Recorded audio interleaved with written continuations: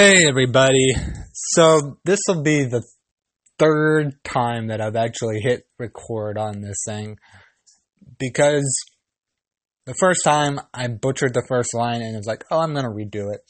It's not, it won't hurt. I didn't already read the whole story. And then I cough and my mouth gets dry. I'm going to have to drink some water real quick before I read this story again. Then I read the entire story. And I gave my deep thoughts on this story. And then I went on a tangent and wanted to look up a definition. So I paused the recording and went to the internet. I did not realize that if you leave the app, it will not save where you paused.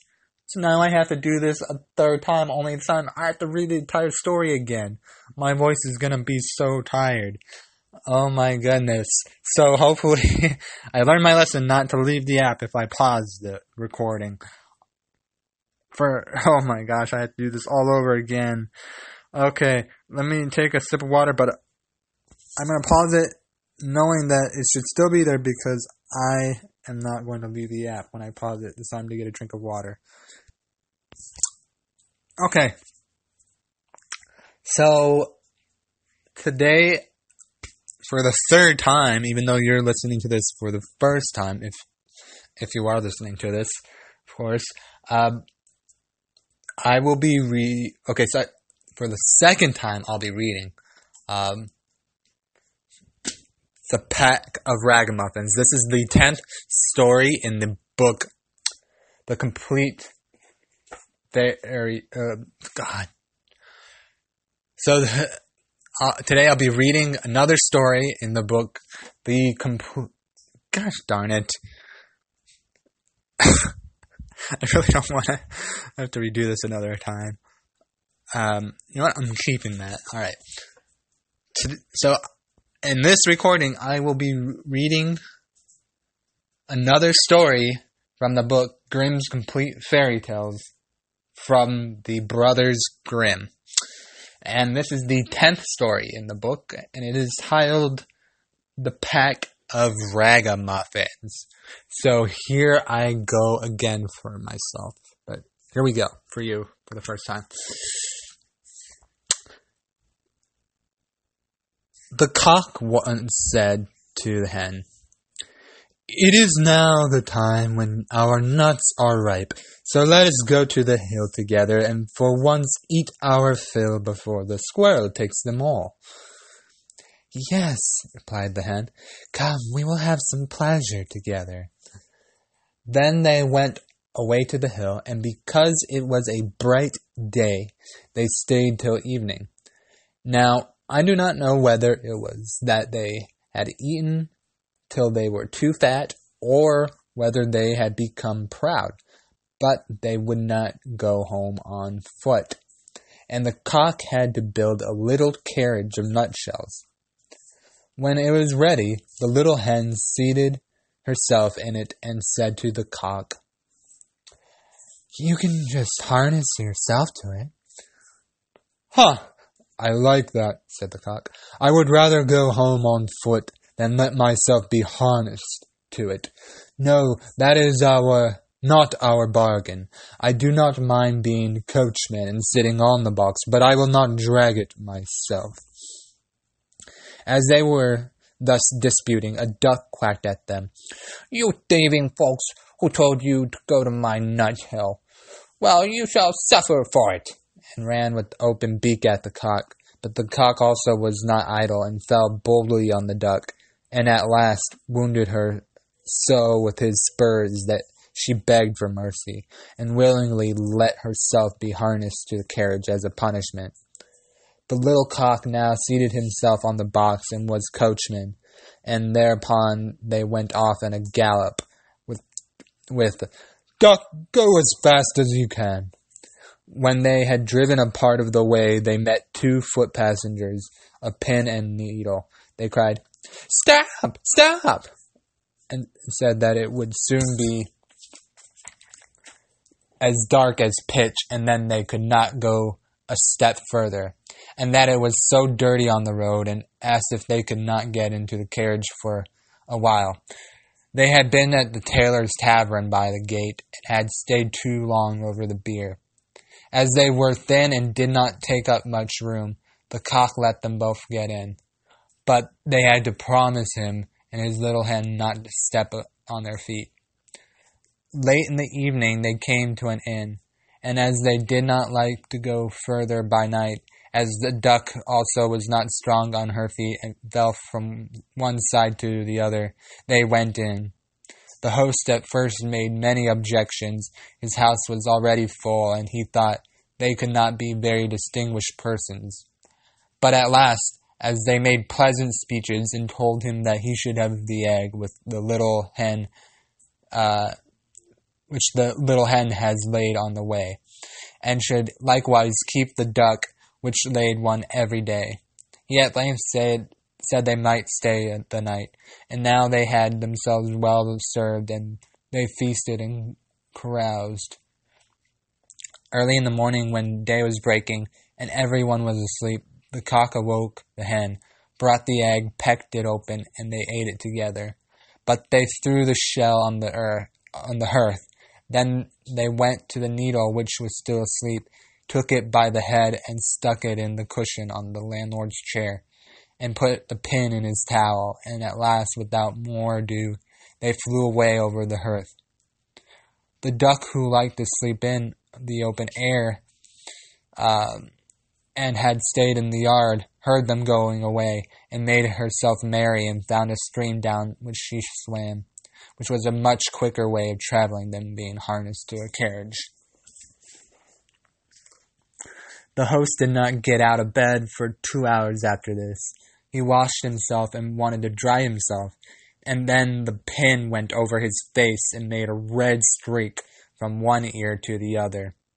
After this he went into the kitchen and wanted to light a pipe, but when he came to the hearth, the eggshell darted into his eyes.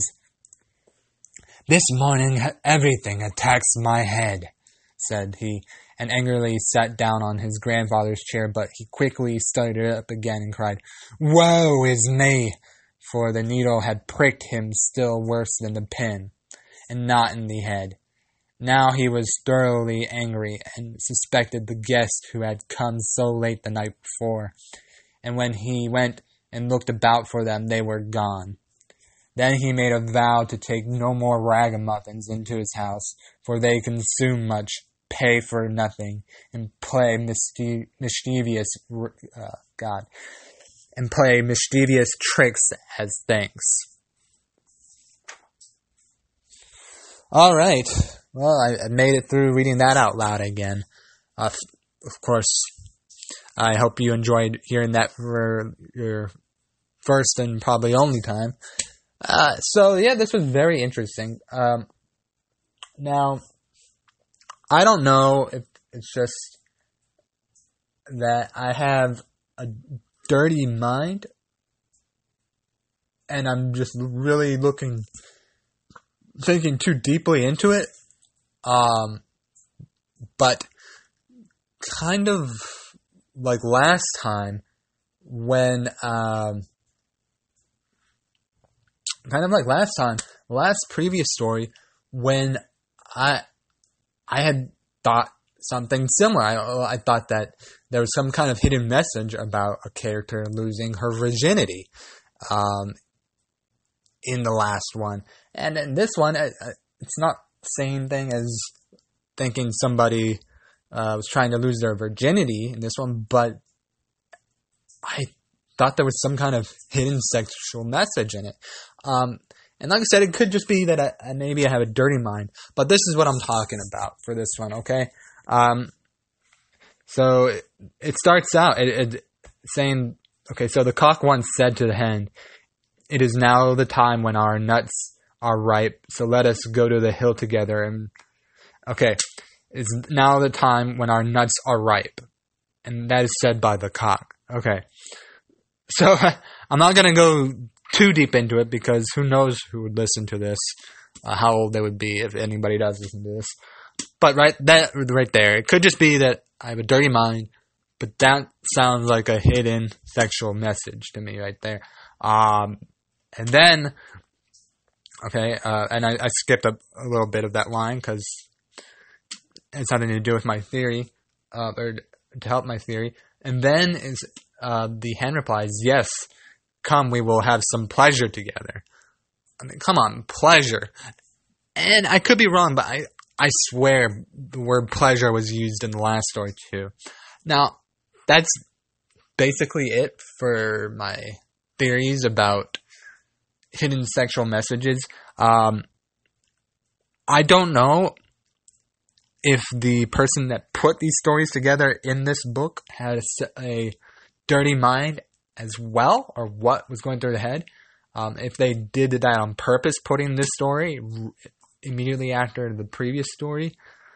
But that is really interesting to think about. I mean, really? Okay, and okay, so life lessons. Here's a really small one from. Let me see here.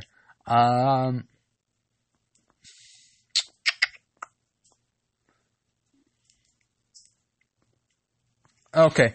Well, when they meet the pin and needle, it is mentioned that they had been at the Tailor's Tavern by the gate and had stayed too long over the beer. Now, that could be a good life lesson in that drinking responsibly.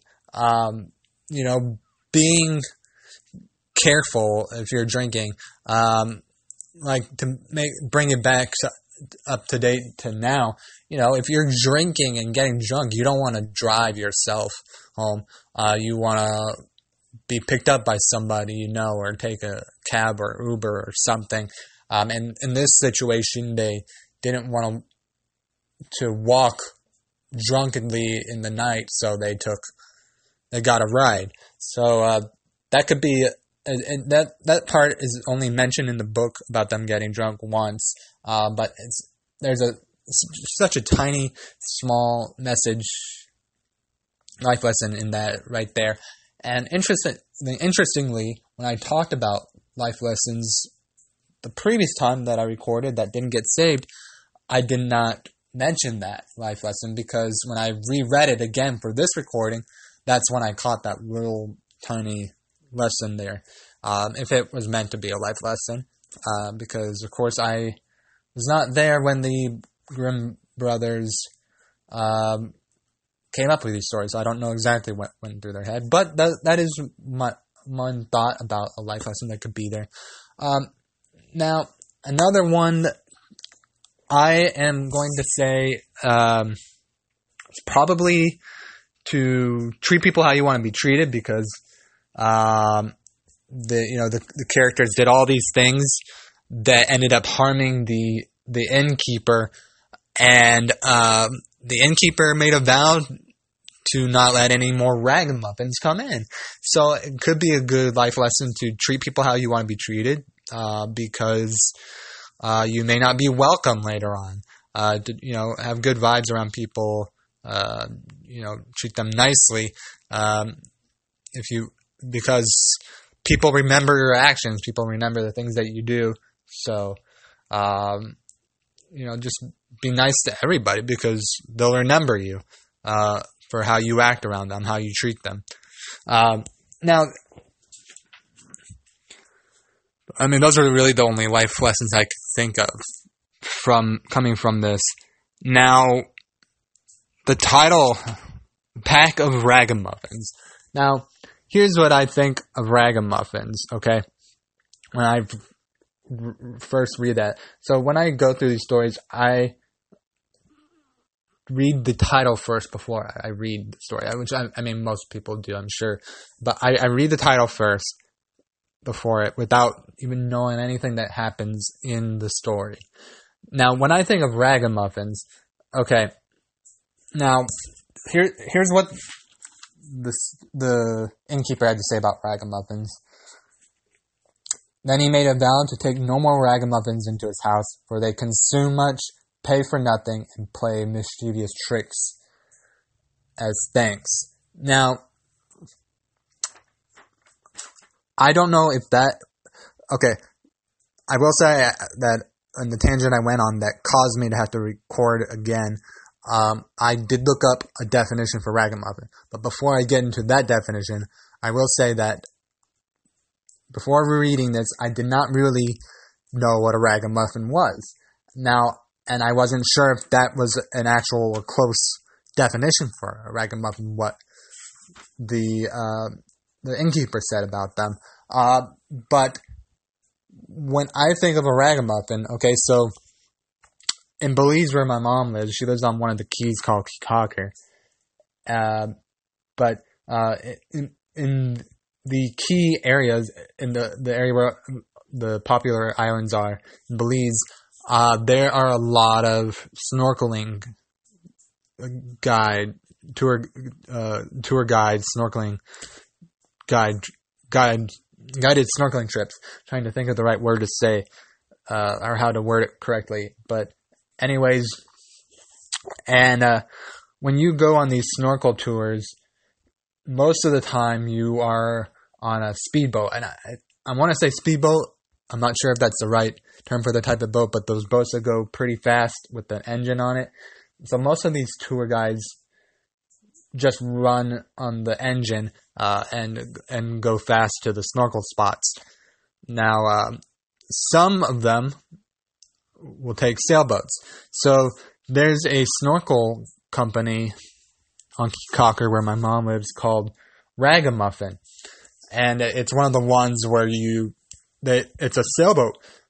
Now, the sailboat, the Ragamuffin, it has an engine on it, so they'll go fast at the beginning getting to the snorkel spots.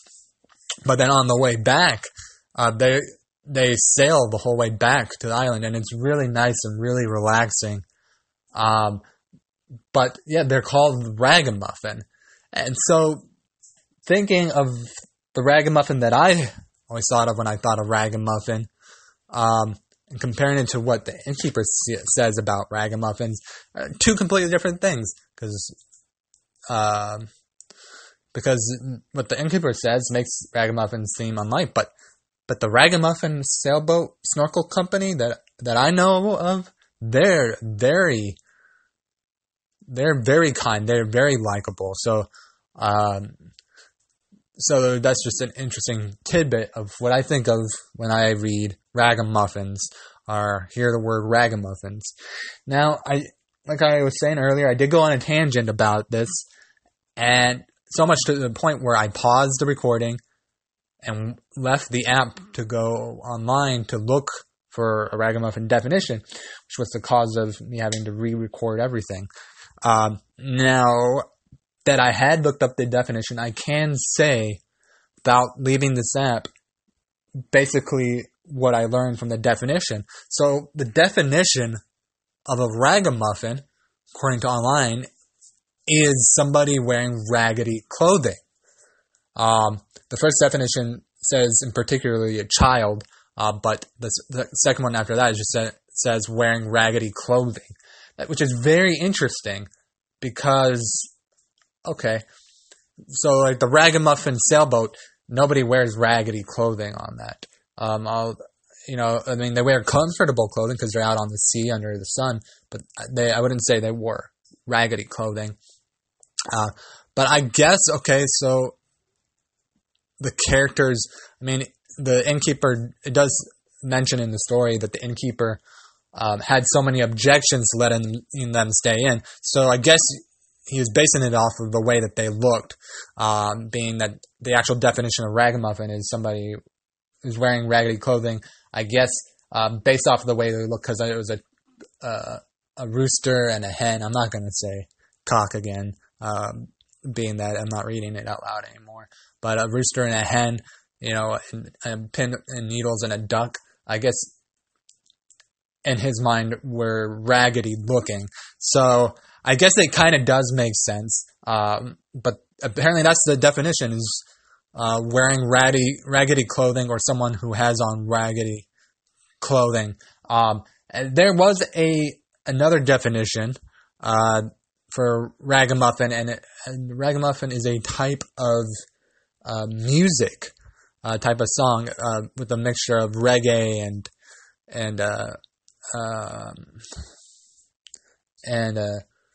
EDM music. So Ragamuffin is also a type of music, which doesn't have anything to do with raggedy clothes. But yeah, so now if you were like me and didn't actually know what a definition for ragamuffin was, now you know it's somebody in raggedy clothing or wearing raggedy clothing or a type of music. Which I don't think the characters in this story were music, but so it definitely had to be closer to the raggedy clothing definition, although I don't know if they were actually wearing any clothes, the rooster and the hen. But yeah, so that's all of my thoughts on the 10th story in the Grimm's Complete Fairy Tales book of the Pack of Ragamuffins. Those are all my thoughts. I had a lot of thoughts about it, or things to say about it, at least.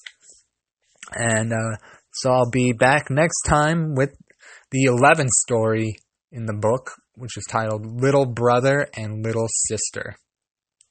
So, until next time.